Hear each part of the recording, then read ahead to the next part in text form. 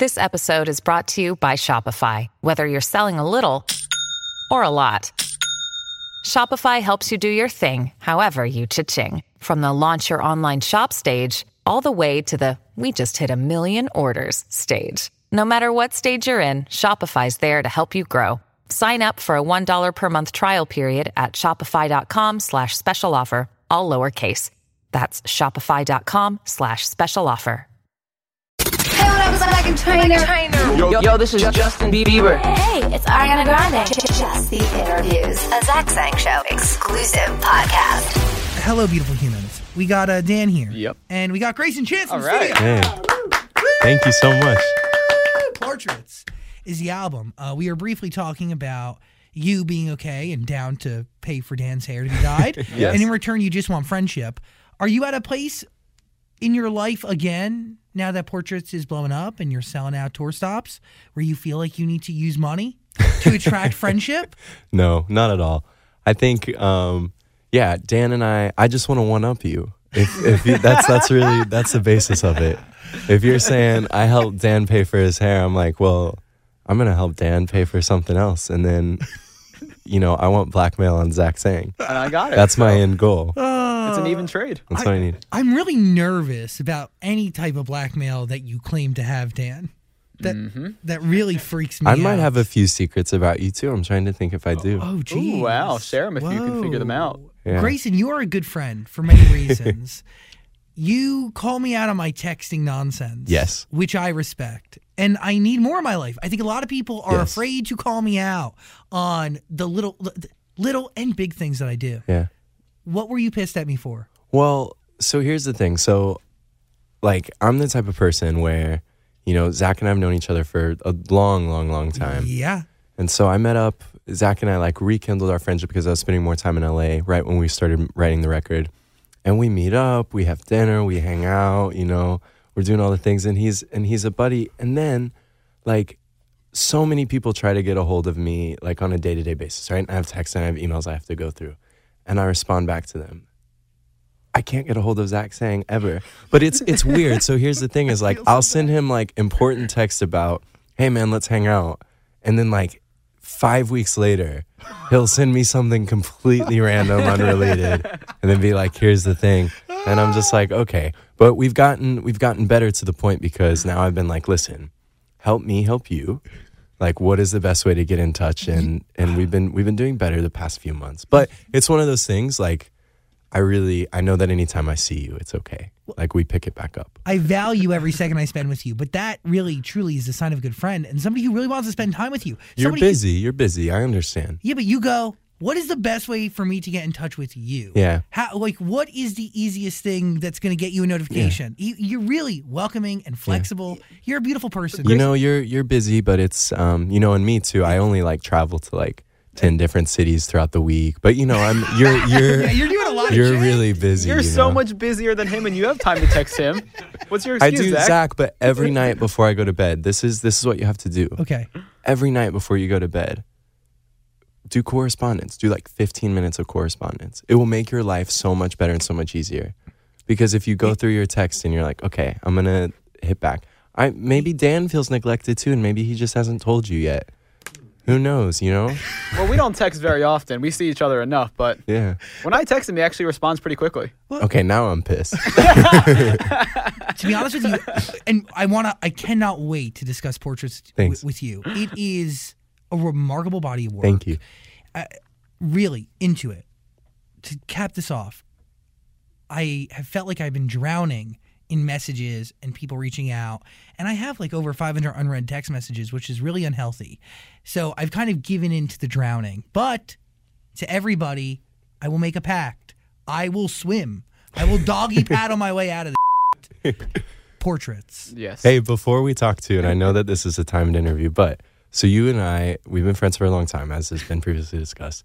And we've talked about how excited I've been to come back on the show because I've told you when I come back, I'll actually have something to promote and it'll be exciting. So. What? Ooh. Oh, here. I brought whiskey Giddy right. up. for us to do it. drink. Yeah, so can I, hold on, I'm going to get up and pour please. some whiskey. Okay. I'll get. Oh, Thank you so much. Thank you. This is a bullet. It will put hair on your chest. I have none. Yeah. I don't need any more of that. But I'm a real man. yeah, all Can you 92 tell? pounds of you. Wow. Oh my God, you hear that gulp? Jeez. Okay, Dan. Oh, giddy up. Thank you. Do you want any? Oh, no, I'm good. I feel like I have to do this standing up. My publicist is secretly like so distraught, probably back there. Like, No, he's thinking Bullet should be paying Hey, for this right now. Is Cheers, somebody gonna make a everybody. toast? Well, okay. One, yeah. Grayson, Thanks. I've watched you grow in the most incredible ways. Your music has evolved. It's really, it's hard to put into words the type of artist you are, what you've seen, what you've experienced in life, what you've gone through, what you've helped usher in. It's unbelievable. And to watch you rise and continue to freaking put your art out there and tell your stories, Thanks. it's really remarkable. Thanks, Never stop because your music has meaning and you're doing a lot of good. Cheers. Thank Love you you. guys. Thanks for Cheers having me to on the that. show. Love you too, man. Always. Okay. Oh my God. It's not bad. Yeah, it's nice, right? Yeah. I've had worse. Oh, damn. I feel like now I need to sense their reaction. I need to be like, oh, too. Zach, what do you think? Oh God. I can't feel my tongue. By the way, you had double the size of the shot I just took, and you took it like a champ. Can we go through your pre-show ritual? Because I do feel like booze is involved. So lately, a bit, but in a healthy way. I think Freddie Mercury used to have a shot of vodka before he went on stage every night. And I'm actually kind of a wreck before I go on stage. I'm very, very nervous. Why? I don't, it's funny. It's like the second that I get up onto stage, I'm instantly like I zone in. And, you know, I think you saw this at the show too. Like the set is an hour and a half and it's my most fun. Like I love playing the show. But it's like getting up to that point. I just think I'm nervous about, okay, it's a long set. Am I vocally going to be there? Is the crowd going to be there? All these things. You just have all these thoughts running in your mind. And so I do, like 5 minutes before I go on, I do a shot of just room temp vodka. Giddy up. And then I usually might have a drink too on top of that. But I'm not like wasted on stage. Do you want to be in a place where nerves don't happen before a show? Or do you want the nerves to exist? I almost think like it keeps me kind of sharp, right?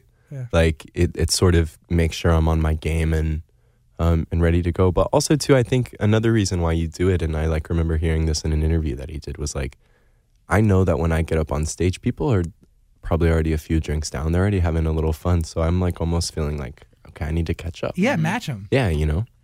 Portraits. Beautiful album. Thank you. Obviously, a different Grayson Chance that sits here in front of us today. From the first time I met you back in like 2011, even to the last time you were on the show, I think 2 or 3 years ago. Yeah, completely changed. I mean, in your mind, what is the most obvious to you? The difference between Grayson today and Grayson, even good as gold Grayson? Yeah. Well, I think good as gold and low, I still, you know, that was me 100%. I think, you know, the last time even I was on the show, it just wasn't, it wasn't me yet. It was just still a bit, I think I was in the headspace of making music for different reasons rather than just writing from, you know, myself and my own experiences.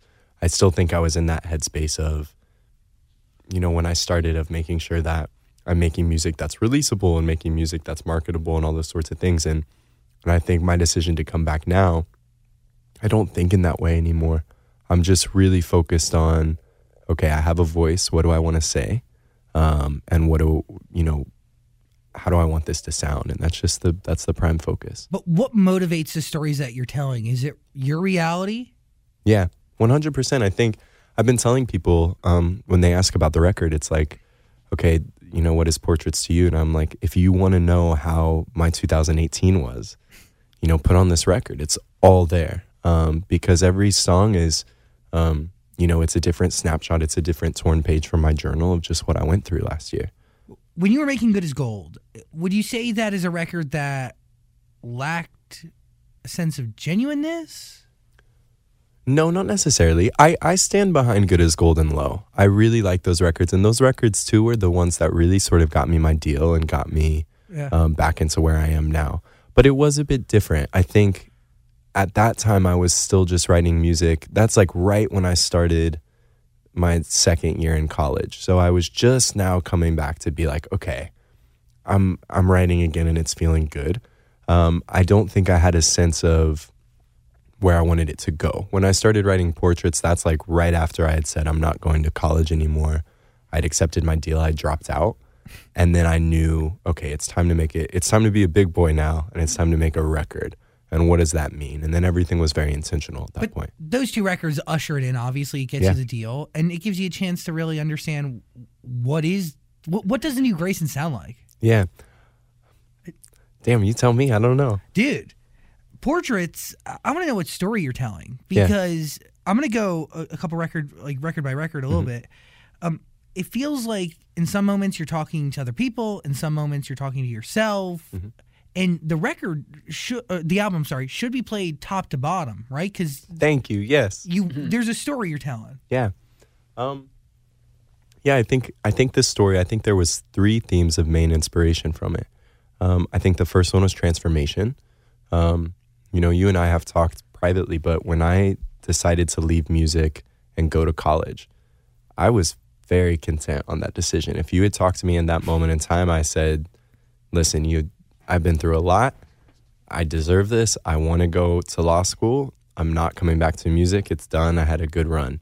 And so this whole idea then of getting this deal and then coming back to it, that and it's all in its own way. Even the first time I came back to LA after leaving college, it was just, I had all these emotions. So I think transformation was a big point of inspiration. I thought I was going to get married last year, and that didn't work out. So love and heartbreak, very, very big points of influence. And I would say lastly too, I think the one of the biggest points of inspiration for the album is redemption. Me wanting to make a body of work that I felt like I could really show the creative world here and just the creative world in general, music lovers, and say, I really think you might like this. This is your worst. Yeah. Do you want people to judge you based on Portraits and not what's come before? I think you can listen to the music that has come before. I don't think you should treat it like the same artist. It's just a different person completely. And that's okay. But, and I get a lot of flack for this in this press cycle, by the way, because people have come out and been like, you can't say that, that was you in this entire thing. And I look back and I'm like, think about when you were 14 and then when you turned 21. And then you're really going to give me BS over saying it's 2 different artists? Come on. You grow.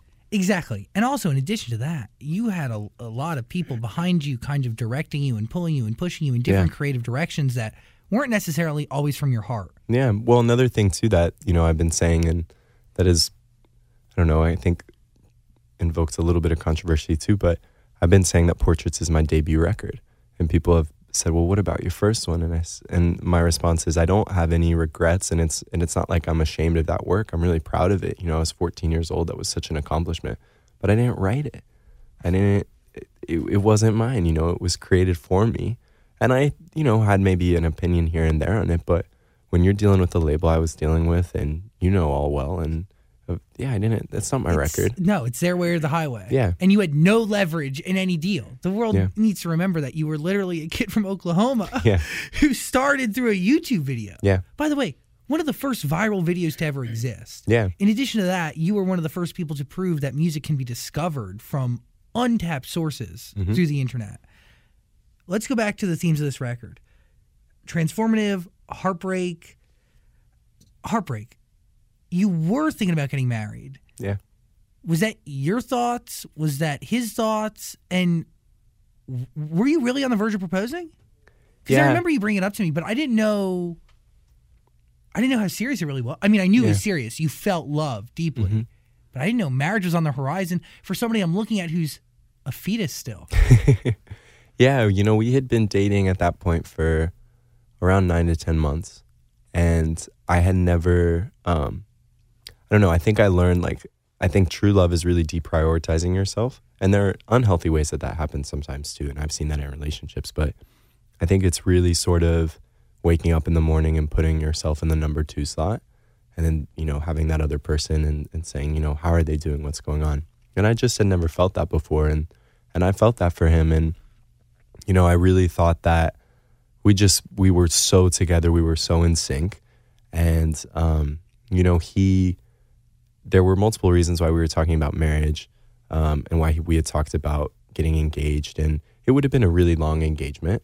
But yeah, we were definitely talking about it. What was the reason? Well, technically, he was an international student. And it's very, very hard for students to get jobs after they come and study in the States. So a green card could have really helped him out. But that's not, I'm like almost regretting that I'm saying that. That's really not the reason why.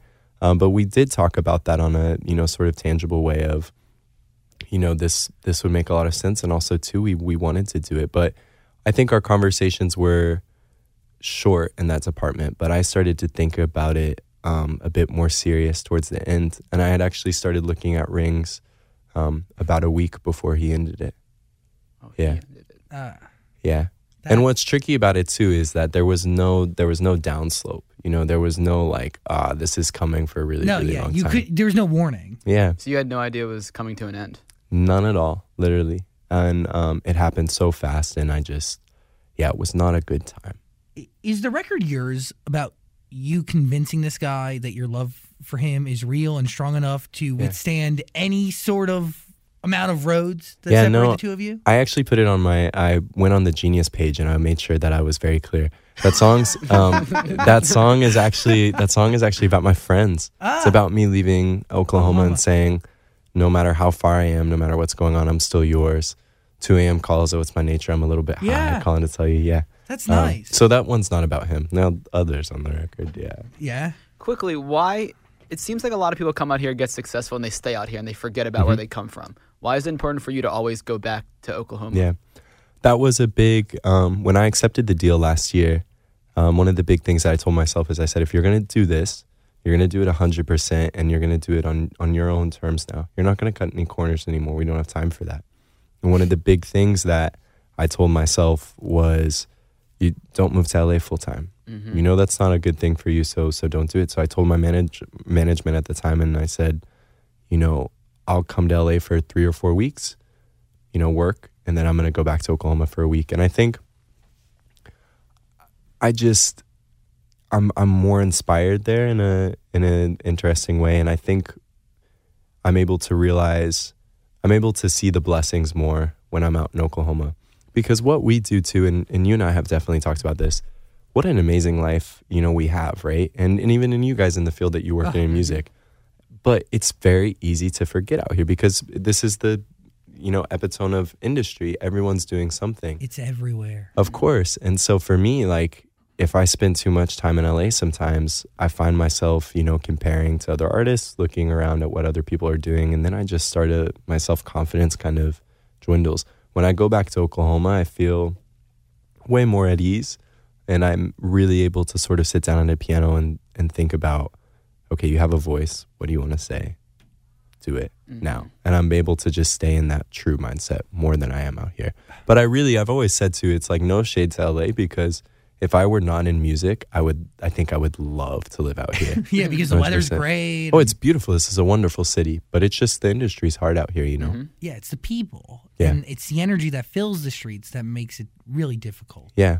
And to be honest with you, I think you keeping Oklahoma in your life in such a heavy way has led to the success of this record because and this album and all the songs because of how genuine it is and how true it is to you and the fact that you're not clouded by trends or fancy producers who are in LA or parties that you go to and figuring out who to collaborate with when.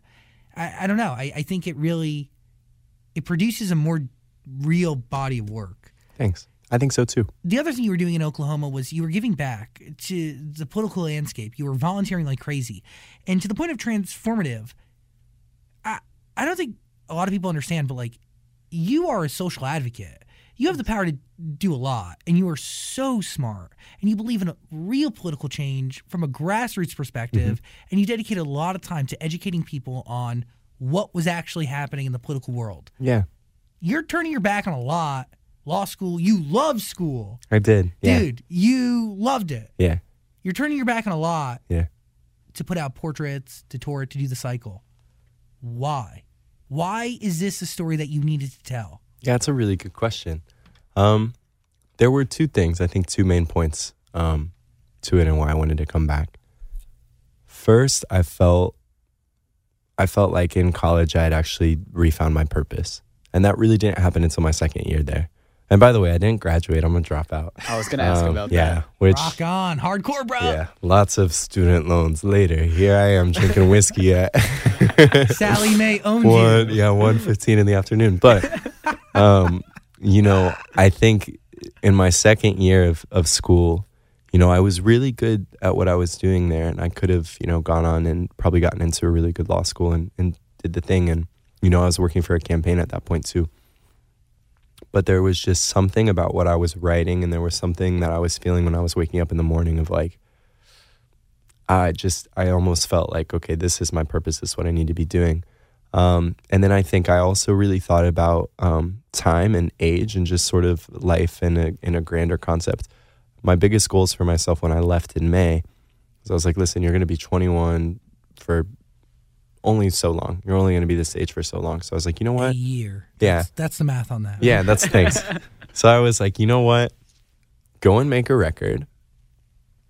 Put it out. You owe that to yourself. You owe that to the kid who got all those phone calls at 15 of saying, hey, we're dropping you. Hey, we're dropping you. Hey, what's up? We're dropping you. You know, we're How leaving. you doing? We're dropping you. You owe it to that kid. Go and put a record out. If it does well, great. You know, reassess when it comes out, how you're feeling, how things are going. And if it doesn't, you know what? That's cool too. Go pick it back up somewhere else, or, you know, go find a bar and drink whiskey at 1 o'clock in the afternoon. Like to me, it felt like I needed to do it. I feel like that wasn't a hard pill for you to swallow. Yeah. The idea of this album not being successful and the idea of you even not selling out this tour. Yeah, because I've gone through that before. Yeah, you've done it already, and you knew that you had a life waiting for you that you could flourish at. Yeah. I mean this with love. I'm so happy that one of the first viral moments happened to you because you have your head on your shoulders. That fame could have happened to a lot of people, and it could have gone so differently. Yeah. I've been asked a lot too in this cycle. You know, people are always very curious. They're like, when you look back at that time, you know, what do you think about? Who do you think about? I really think of my parents, 100%. I remember your dad coming with you to the radio studio. No, but I'm only starting to understand this as I'm getting older, but I really put yourself in their shoes. Yeah. Can you imagine what you do as a parent? And now when I look back at it, I'm like, how blessed was I? Because they were both so calming, so trusting and willing to be there and to say, you know, what do you want to do? Where's your mind at? And they didn't care about the money. They didn't care about anything else going on. And, you know, when I look back at it, I'm like, wow, there are so many times where it could have and it probably should have gone off the rails. And it didn't. And that's another thing I owe to Oklahoma, though, too.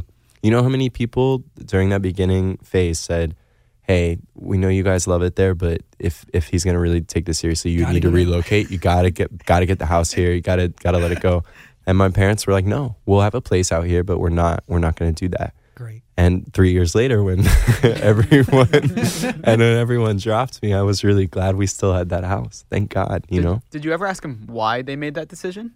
Well, my sister was still in high school at the time, so I think that was a big indicator. They were like, no, we're not going to completely change our lives. But I do think we were just trying to figure out how long-term everything was going to be.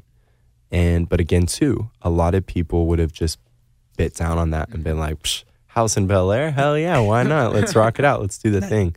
And that was like our complete, we were very cautious of everything.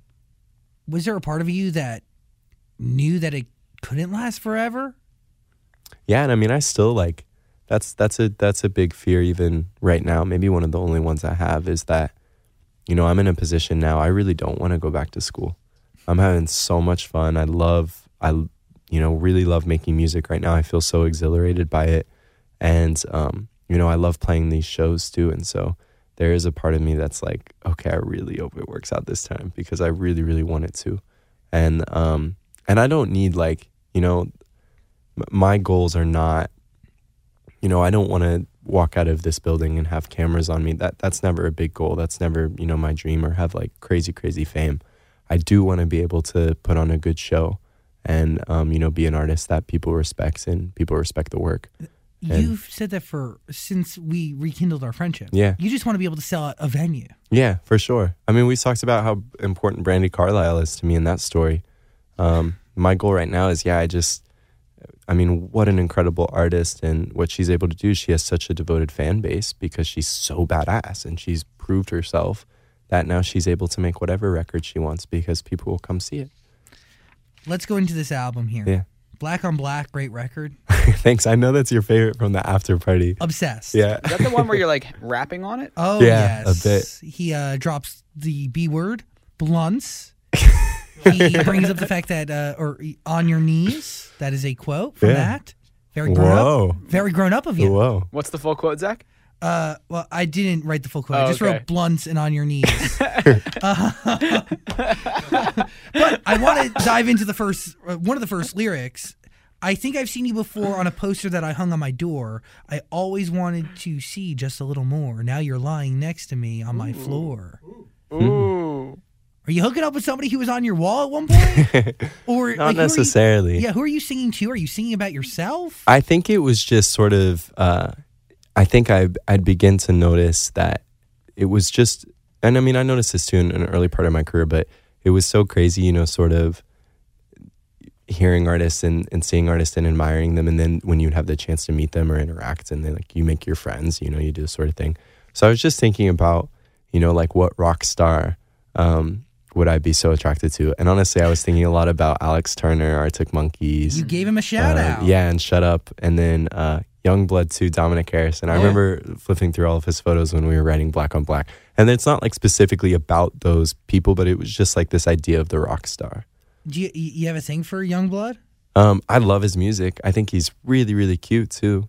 But he's no, a little I think crazy. He's a little crazy, In but a I good also way. think he likes girls, so that's okay too. Yeah. We'll associate with you. Yeah. No, and his music is sick. Yeah, I love the record. Oh, dude, really like rock that I feel like our generation was missing almost. Absolutely. And it also reminds me too a bit of Manson. Yeah. Like a bit of the things that I was listening to I was listening to through my brother when I was younger. He has that sort of flair, You don't come across as a Manson type of guy. Really? Yeah. I guess not today. Yeah, you're right. I actually, I grew up on a lot of rock music, and kind of during that, like just during that change, I actually studied a lot of his live show, Okay. even for this tour too. He had great on stage presence. Yeah, but yeah, we could party to some Manson, especially with your hair now. I'd Yeah, fit let's right rock in. it. Absolutely. Let's do it. I'm in. We know the lady who channels his spirits. Who's that? Her name is Patty Negri. Oh, yeah. She made me cry. Yeah, Oh, she wow. goes to his house and like it's crazy. Oh wow, Yeah. that's what we call witchcraft in Oh. Oklahoma. Yeah, Mama does some witchcraft. I'm telling you, get the garlic. Yeah, You bring up, you were talking about your brother before. yeah, Planes. It's just a spoken word piece of the album. yeah. Obviously important top to bottom to listen to it because they do flow into one another.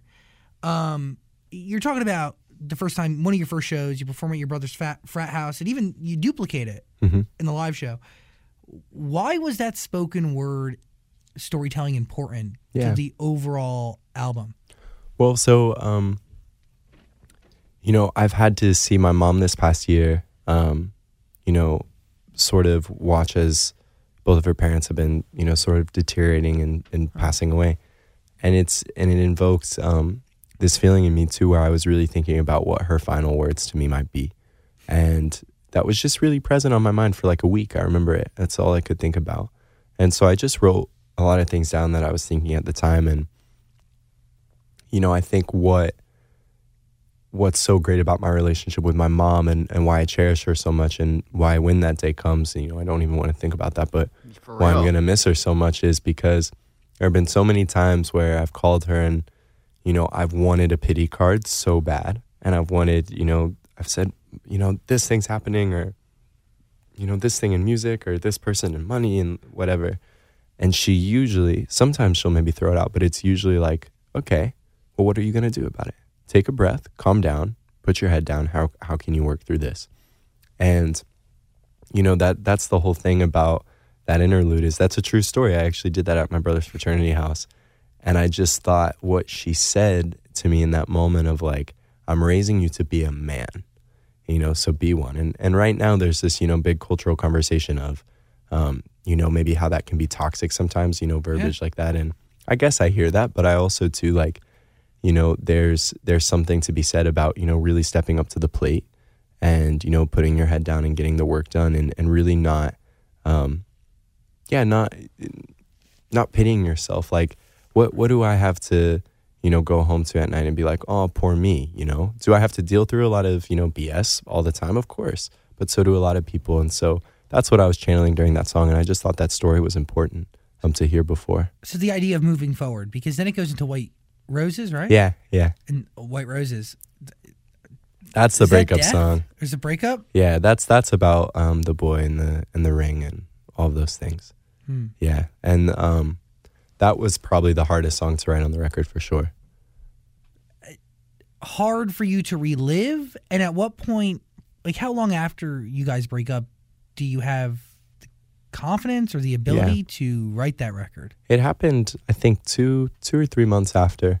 And, you know, I think, it was so hard, if I'm being honest, because it was just, I knew that there was going to be that moment where I would have enough clarity. It was right after I didn't take care of myself at all.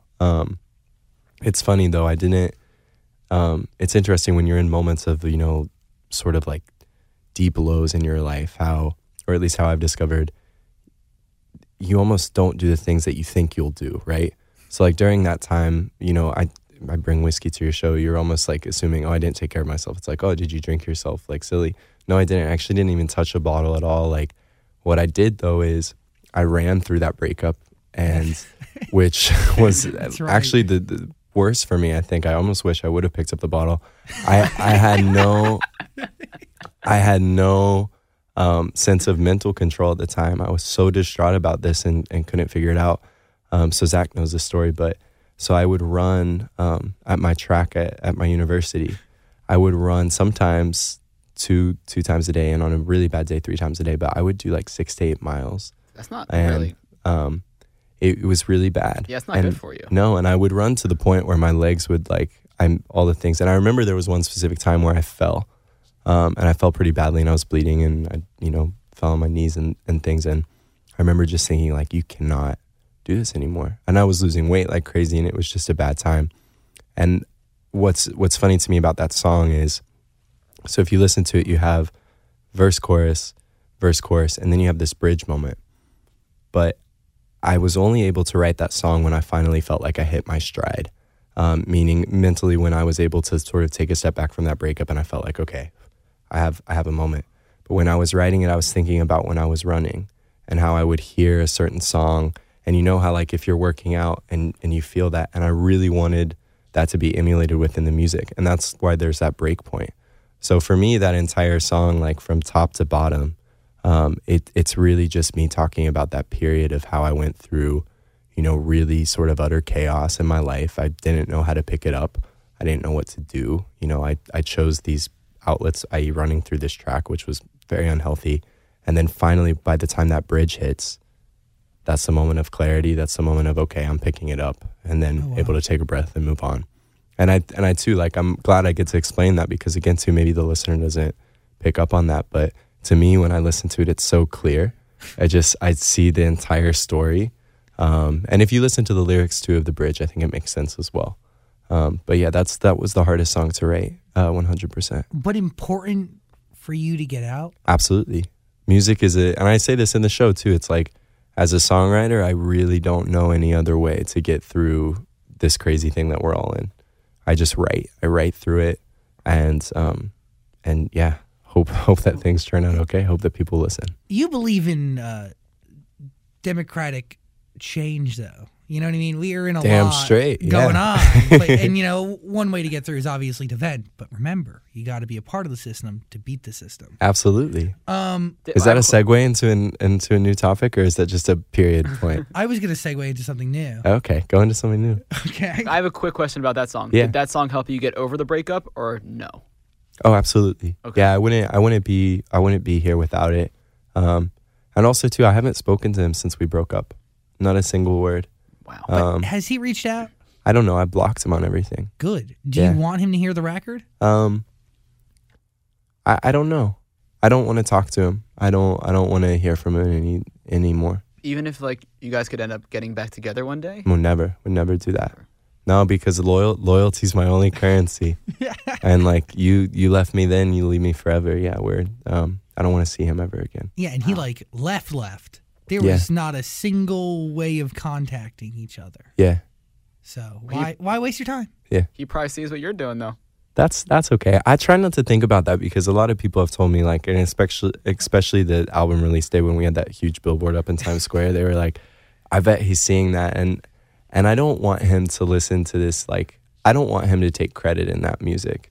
That's not his. That's mine. You know, like, I don't want him to be like, oh yeah, that song's about me. Like, you know, I don't know. But at the same time, I'm also hearing the things I'm saying, and I'm like, well, now that seems like a bit mean. But I just, No, I don't it's your know. story. To anyone listening, it's like, you weren't there. I was. It was hard. You weren't on that track. I was. Yeah. Bleed You Still. Oh, yeah. Yeah. Fun record. People say just start as friends, but it ain't easy to pretend. It sounds like you're professing your love to somebody.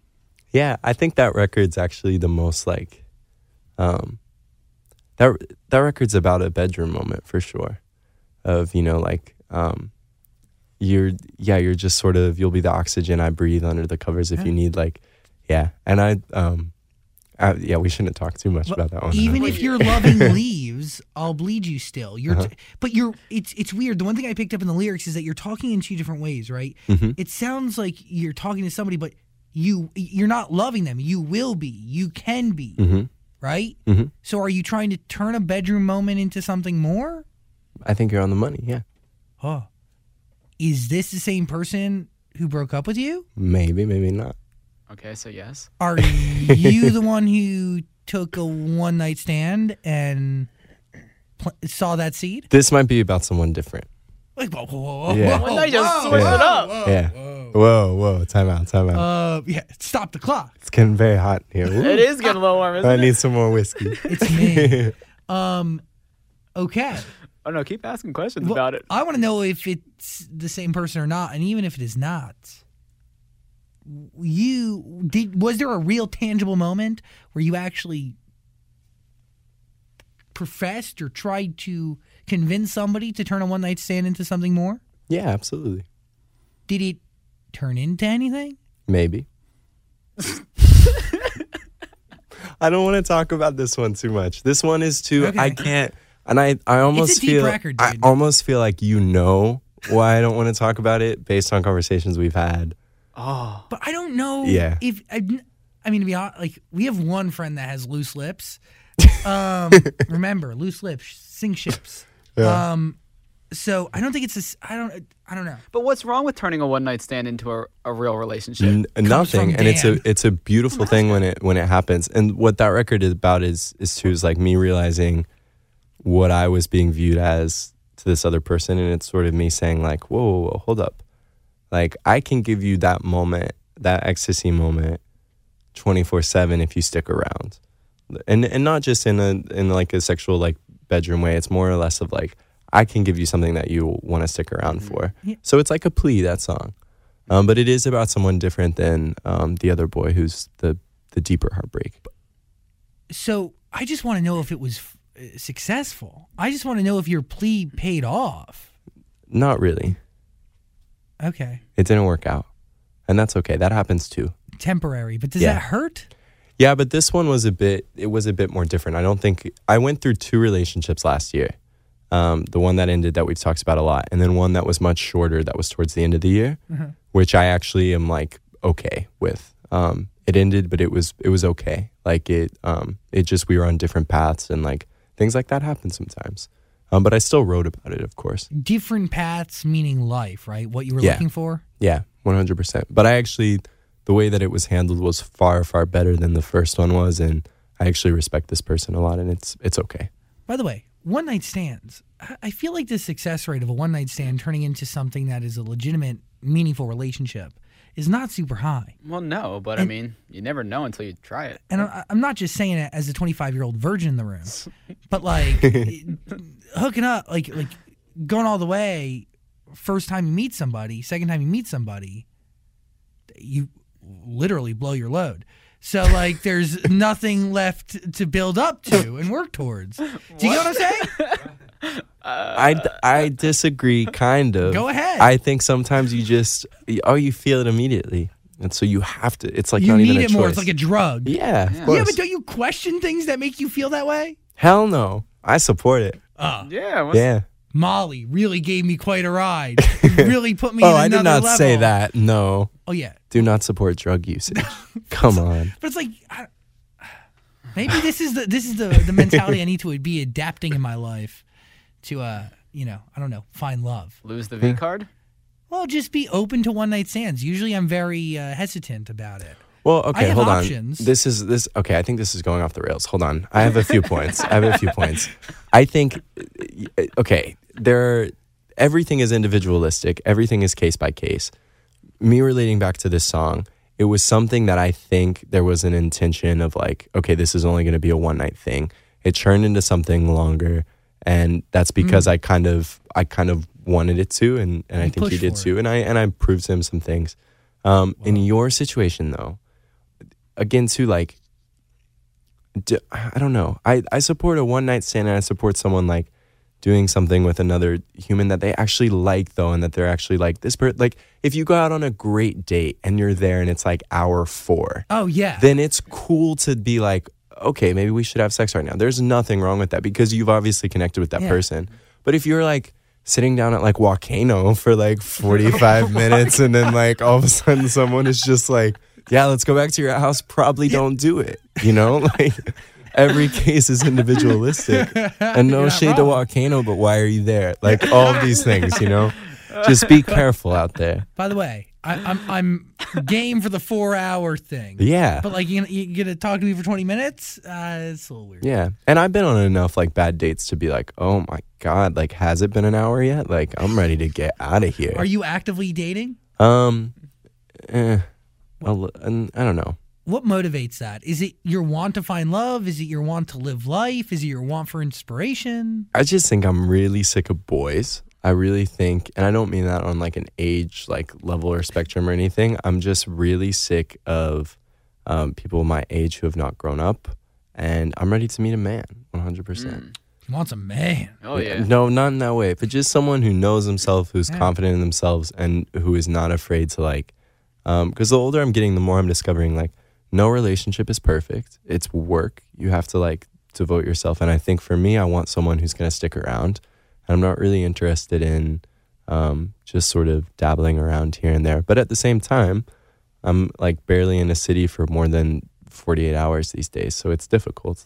Well, you want a man who can travel with you. You want a man who's Yeah. going to be there. Yeah, maybe. The song "Yours" applies. Yeah.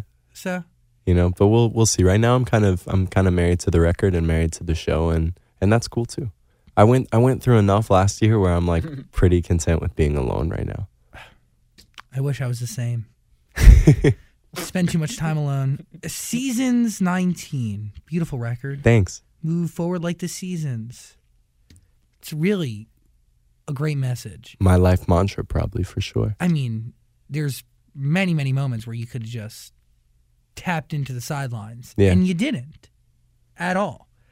I mean, to rewrite our stories past, not looking back, to rewrite our stories past, I gave up years ago.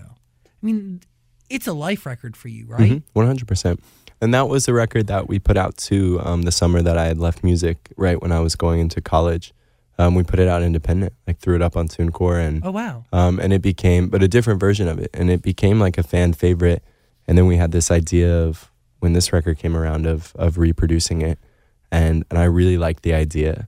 And then I wrote a new verse for it that was sort of like my catch up basically to the fans to say this is where I've been.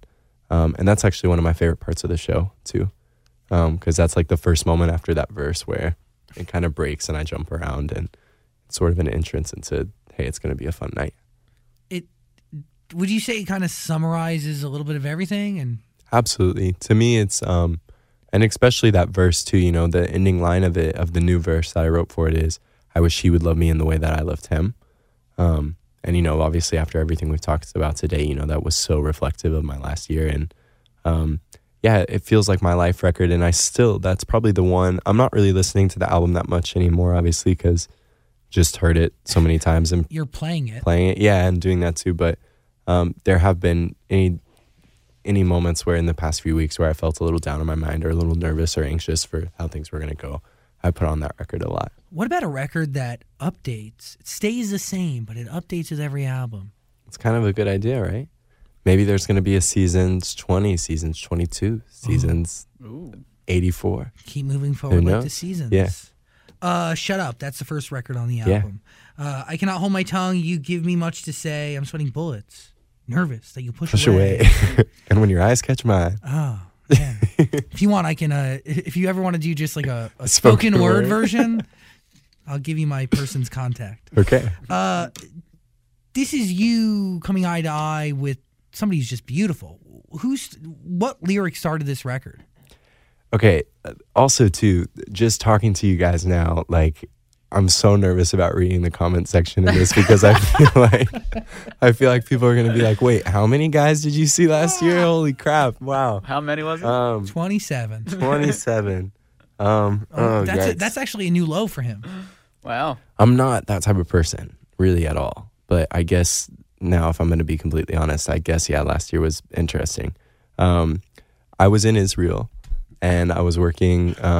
Yeah, you were with some super smart genius man. Yeah, with some super smart genius man. And like, you know, whenever you're like sort of in, like when you're just in it with someone and you really, really like them, maybe on this date that's 4 hours long before you end up back wherever you end up, and you just like them so much and you don't want the conversation to die. Mm-hmm. That's what I wrote Shut Up about. And so, yeah, there was this guy in Israel, and we were on the same dig site together. I was studying archaeology at the time. And sweet. So we were working on this site, and I just thought he was so cool, and I was just talking circles around him, and we only kissed. It was a very like PG-13 thing, but yeah, when I was on the airport coming back, I just wrote all those words down, all the lyrics that you just read. Oh wow! I just wrote them down and didn't have music at the time for them, and then came back to LA and then finished the song. But yeah, like When Your Eyes Catch Mine. Oh, I know I talk too much, so give me your two lips and baby, I'll shut up. Like, sounds better when I read it, but yes. Yeah. So you couldn't stop talking.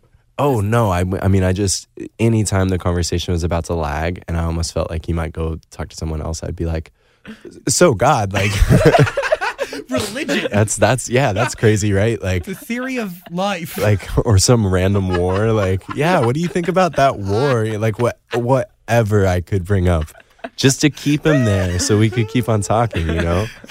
It's like, yeah, that was definitely the thing. But kind of romantic in Israel. It was a cool moment. Are you a leather guy? You give your style, your arms. Yeah. Wrapped in leather. Makes me want you forever. Yeah, I guess so. I have a lot of leather in my closet for sure. I'm trying to figure out what that says about somebody. I don't know. He's not a vegan. He's from Oklahoma. That's I right. actually don't eat meat though. Oh, really? That is correct. Yeah. Oh, wow. But I'm not a vegan. Do you eat meatless things? Like meatless meats? No, not really. I don't know. Oh. I kind of think I'm almost a bit freaked out by like, and especially places in LA too, where they'll be like, oh, it's like a vegan chicken or something. But it or bleeds. Like, and it's just weird. And I'm just like, I'm not really, I don't know. It's a bit strange to me. No. It is the future of meat eating, and it will help us in solving global warming. Meatless worlds are the future. Okay. Seriously, cows, manure, ozone layer. You know, you're right. But the one thing I really do miss about now not eating meat is I freaking love chicken wings so much, and I really do miss them a lot. But yeah, I don't do that anymore. I can help secure you amazing chickenless chicken wings that it will be hard for you to tell the difference. I don't know though, but I think it's also Is the texture really similar? Yes. No, then I don't want it. No. Because that's weird. What if I we'll go out to eat and I won't even tell you? What about cauliflower wings? I'm down for that. Delicious. Yeah, They're thanks, so Dan. good. You guys. Dan's so cool. I like Dan a lot. That's what I keep hearing these days. I bet Dan would text me back when I texted him. If you ever text me, I'll text you back right away. Thanks, Dan. I appreciate that. No problem. We're gonna start hanging out. I'm gonna post it all over my Instagram story. I'll cry. You want to see me cry? I'll send you photos of me crying myself to sleep. At least Oh, I'll no. send you a photo. At least I'll text you back. Yeah, I know. And then I'll just tag you really small, but then I'll put it in the corner just so no one else sees it, but you, like it specifically blows up your inbox. Yeah. Just let Dan steal my friend. Add it to the list. But I'm telling you, meatless eating. Okay. Meatless things are. Just try it. Just Okay. go in with an open mind. Okay. We want to move If it into means me this. and you hanging out, then yeah, I'm down. I'm here so for much. it. Hey, Lights. Who's speaking in that? Yeah, so that one's fun, right? That little Yeah. interlude. I had just landed in Vegas. I was going to meet my friend. I think I've told you I'm a really big Arcade Fire fan. I love Arcade Fire. I've been wanting to see them since I was like little. And they were playing Life is Beautiful. My friend and I got tickets, and so I was just coming from LA, and I had landed in Vegas, and it was the first time I was going to be in Vegas after turning 21. And I got in the cab, and this woman was just incredible, like amazing. I have to sit in the front seat because I get car sick sometimes if I'm in the back seat for too long. So like any cab or Uber situation is usually I get to know these people, which I don't love, but you know, it's better than throwing up. Stories. And she just started talking and about her, you know, life in Vegas, and she was just telling me about how, you know, when she gets these really beautiful ladies in the car, she always tells them, go to this place because they have the Chippendales. And then I said, well, what's the best strip club in Vegas? And she just went on, and I just recorded it. And I remember getting to my hotel and meeting my friend there, and I said, I'm going to use this for something. And my friend was like, yeah, good luck. Like, you're never going to use that. And then, you know, months later, I sent her the record, and she was like, damn it, you really did use that. That's insane. But I love that. Do you ask this woman for permission? No, and now I feel like I'm going to get sued now because of this interview. No. Knocking on wood. You're fine. Keep going. Yeah. But I think we had a good enough connection. I did not ask her for permission. She did not know I was recording. And I hope she doesn't see this interview, and I hope she never hears the interlude, and I hope it just lives on its own. Why was it important to put that in there? Like, I just thought it was really fun and really interesting. It has no significance to the song whatsoever. Well, I actually will say, you're coming out of White Roses. Yeah. You're coming out of this super, you know, we've talked about it, super heavy thing. And I thought it was a great entrance into a song that's light and airy and more fun. And I loved it. What does it go into? Is it? It goes into Black on Black. That's right. You know what I mean? Yeah. My record. Yeah. Timekeeper. Great record too. Thanks. What is the sound at the top of that song? Is that like an airport or a train station? Yeah, so I had another voice memo moment. I was in the UK for a connecting flight and just really liked the way this voice sounded and did the thing. And yeah. But it kind of follows a little bit through the record, right? It appears at the back end of it. Yeah, so it appears in Seasons. Seasons goes directly into Timekeeper. Whoa. And yeah, so that sound just carries it through into the next song. So there are obvious connection points between record to record. Mm-hmm. Do you share the same audio or sounds often? No, it was really, and again, too, this was something that I really, when thinking of making an album, you know, I really wanted something that I felt like top to bottom you could listen to. And I spent weeks and months of tedious listening, thinking about track listing. That was like mad important to me, and not really that important to anyone else, I don't think, in the team, but it was just like something that I really didn't feel a sense of ease until I locked it down, because it was so important to me, just because I'm an album fan. I love, like, when someone releases a record, I never want to shuffle anything, because I'm assuming that there's an intention to how they're falling. And so for me, I think Seasons going into Timekeeper 2, it just marks two completely different sides of me. Timekeeper is a very angsty sort of I'm mad at you thing, and Seasons is its very self-reflective thing, and I really like the dichotomy of them and just sort of how it was different in this contrast. And And I was like, well, what can I bring them together with? And I was like, move forward like the seasons. I have this train memo. I love this guy's voice. Let's see if it works. And it did.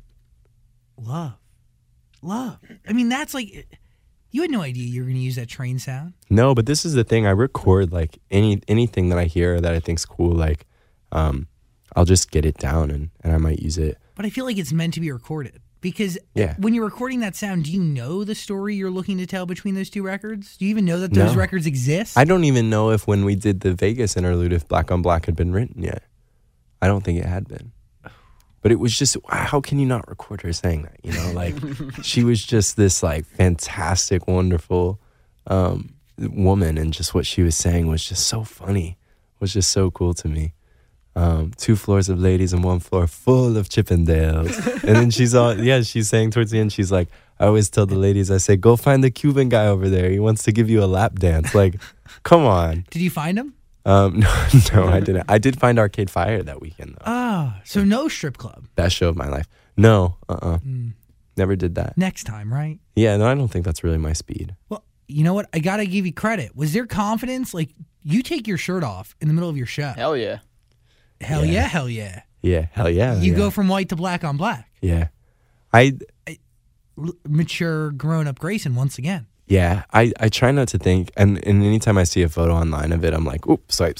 Like, I really don't want to look I'm at gonna it. pretend like you don't exist. But that was a moment too. I had watched a lot of, remember, did you ever watch Gaga when she did the Gaga Visions? The early, there were vlogs that she did when she was on the club tour. So this is like circa 2008, 2010. No, but now I know what I'm watching. Oh yeah, you have to go back. There's these amazing vlogs and it would show her club show. And so when I was thinking a lot about this tour, I didn't have a lot of money for production and, a whole different series of things. And I was like, how can I make this show feel big? Like, what are the things that I can do? Take your shirt off. The interludes really helped. Well, no, Okay. but the taking of the shirt off is not, it's introing that song and by me like showing myself, because that song is more sexual than the other songs on the record. But what it serves as is like it's you're going into the next act in the show. It's Because light then and I go into 21, then it's Good as Gold. And so for me, it was like, this is a great interlude. Like, this is just a great intermission for me to really stand in front of the audience, say, okay, you've seen me now for 45 minutes. And you're seeing me a bit more intimately. I'm about to sing you this song, which is very, very intimate. And then, we go on to the rest of the show. I love the shirts. Every city gets Yeah. its own shirt. Spray painted in my parents' garage. Love it. Oh, really? Yeah. So you made them all ahead of time. I've been making them in chunks because I don't really pack light. So I'm about to hop on a flight right after I finish up with you guys back to Oklahoma. But I have 3 suitcases. Whoa. Yeah, and they're all, so that when I left Oklahoma for tour, both of them, the first one was 58 pounds. What do you? And then the second one was like 56. What And do I you got? looked, too many clothes. And I looked to the woman and she's like, is there any way that you can get them below? And I was like, no. And she was like, okay. Just like stitch them up and put them back. But so then I had to start doing the shirts in chunks. Not that like 8 more white t-shirts is what's taking up the weight. But in my mind, I'm like, oh, I where really I need need all to the hold. production. No, it's probably like the 80 leather jackets and the boots and like those are probably the things taking it up. Oh, Grayson Chance. What? We keep talking about this like adult, grown, you're a man now. Yeah. Does it bother you when people still like, Grayson Chance, isn't he the kid that sung on Ellen 10 years ago? It doesn't bother me. It's just like, wow, how do you have that memory? Yeah, that's me. Like, I don't know. It doesn't bother me, but it's just, I'm really sick and tired of talking about it. I'm sure you are. It's like, just, talk to me about my record. It would, again, too, like, and then when people come back at me and they're like, well, it's a part of your story. Dan, let's talk about what you were doing 10 years ago. Like, Do I you don't want to even- talk about that right now? Not at all. No, of course It not. almost means nothing. Yeah, and again, too, it's not that I'm ashamed. It's not that I regret anything. Man, I'm so proud of that video. Oh, my God, it gave me the career I have now. Yeah. But it's just like, it was 10 years ago. It's old news. We have a lot better things to talk about. It shouldn't be the focus of any discussion. Mm-hmm. But I do think it serves a purpose to mention the fact that you were one of the... Dude, you changed virality in the way we course. looked at YouTube. Of course. Now, that's okay. That's an interesting conversation. But when I get questions like, You know, did you ever talk to the girls in the audience? You know, after, or did you ever do like this or that? I'm just like, come on, really? We're still on that? Okay. Yeah. I remember watching you on the Miranda Cosgrove tour at PNC Bank Art Center.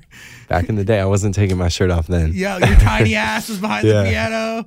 Looking Right like where I belonged. like this. Yeah. Like underneath. Still put on a good show though. I Yo, think. your fingers moved like nobody's business. I remember watching you perform and going backstage, and like, you know, you were the opener, so you didn't have the fanciest dressing room, but you were like a little bit underneath. Yeah. And I remember the separation between the headliner's dressing room at PNC Bank Art Center and Me the in like the opener. closet. Dude, Yeah. you were like downstairs in a dungeon, Yeah. and Miranda's in like this lofty Yeah. with fake stars in the sky. Yeah. It was all wood panels. It's nice. But I remember seeing your mom, and I go, yo, the way your son plays the piano is unlike anything I've ever seen. Am I staring at the next generation, Elton John? Because the way your fingers move, bro. And the one thing, this show, not a lot of you behind a piano. I think it's like 5 or 6 songs. Yeah, it's there. Yeah. How does that instrument play into the artist you want to become? Oh, that's a really good question. Well, without it, I can't write. I mean, I write everything to piano. And even when we get into, you know, more tech-sided things or if things turn towards sense, like it all starts with that aspect. But I think, I don't know, for this show and just for where I'm at now, I feel way more comfortable than I've ever felt on stage. And I like being up in front of the crowd and sort of with them. But I think it will always be, you'll never come to a show and not see me on keys at one point. I'm never going to completely kill that. And also, too, I think there will be moments in the future where you're going to come to a show and I'll probably be on piano more, maybe than 50% of the show. It just depends where the next thing takes me. I've already started writing for the next one. Giddy up. Giddy up, let's go. Where are we at? Yeah. How many records you got? A few. Cool. Yeah. See, like, by the way, you're more comfortable on stage because it's your music. It's genuine to you. Finally. It took a while. And the piano is just a vessel to help create your tunes. It's true. Give me, just solely me, an album that is mostly piano. Okay, I can do that. What are you doing tonight? I'm heading to Oklahoma, actually. You want to? Cool, me too. What are the chances? But I'm a vegetarian. I can't eat steak. Dan, final thoughts? Yes. Yeah. So you now have this like deep, hot, manly voice. Thanks, man. I could listen to. Appreciate that. Oh yeah, do that again. Mark. Do that again. Do that again for me. Thanks, man. Yeah, no problem. I was thinking about all the weirdos like ASMRing to your voice during this. What's going on? Yeah, you. How are you guys? Wait, it's like the weird. I really hate that. You'd be good at it. That's so though. creepy. So You have like the good. perfect voice for it. Relax. What? Sleep. Keep going. Don't vote for ex-candidate who You we just don't like. you start brainwashing people. Yeah. But I did have a real question. Yes, Did please. that affect or scare you moving forward with music because it's not the 14-year-old voice you're used to, or not used to? You had. Or did you have to figure out how to treat it differently? Yeah, it changed on the road when I was like 15. Also, probably another reason why I got dropped so quickly after that. I think they were probably all like, oh, no. You can't sing anymore. Yeah. Is that like an ageist thing? Are they against puberty? Like, Kind of, I guess.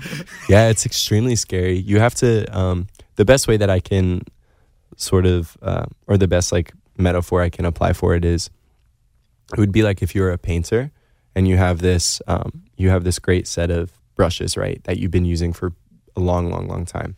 And then all of a sudden you're handed just a completely new thing of brushes. It's not that you don't know how to use them.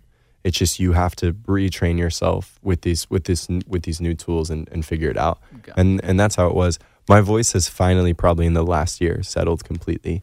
But male voices actually don't settle until 22, 23 years old, around there. so I'm stuck with what I got. Yeah. But you wouldn't notice it if you're not singing all the time. But even if you listen back to a record that I did maybe a year or two ago, to where I'm at now, you can hear it. And probably because there's a few packs of Marlboros in between there too. But Yeah, that timbre though you got, yeah, I'm like really tempted now to just like talk super low for the rest of this. dude. I want to hear your voice often. Man, I'm into it. I like that deep voice. Oh, whoa. You smoke cigarettes. I really don't actually though. I quit. I guess. Well, I've had some missteps. I like officially quit like 8 or 9 months ago. Good. Yeah. Easy? No, absolutely not. What are you supplementing with? I do the stupid e-nicotine things sometimes. Okay. But those are probably just as bad for you, I think, in a way. Definitely. Yeah. At your worst, were you smoking a pack a day? What were you doing? Oh, no, never. Maybe like 3 or 4 Okay. on like a night when I was drinking, maybe 6. Got it. Yeah. By the way, smoking cigarettes while running, that is like a terrible combination. The best cigarette that you'll ever smoke is right after a good run. Yeah, from all the torture you just put yourself Yeah. through. I'll tell you right here. It's worth it. But no, seriously, I think like one of my biggest regrets. But the thing is like cigarettes will always have that aesthetic where, you know, when you're young and you're 15 or 16, it's like the bad thing to do. It's like, don't get caught. I wish I would have never picked that up. Yeah. It's a horrible habit. Do not smoke. Let's put something else in that vice category. Do you know what I'm saying? Yeah. Like what can we replace cigarettes with that young people would be like, ooh, I'm gonna be a badass if I do this. Well, now it's the Juul, but that's just No, as bad. Don't do Juuls. Help people. Help people. Vegetables. Smile at a stranger and eat a Brussels sprout if you really want to be a badass. Damn straight. A message that I support. Come on.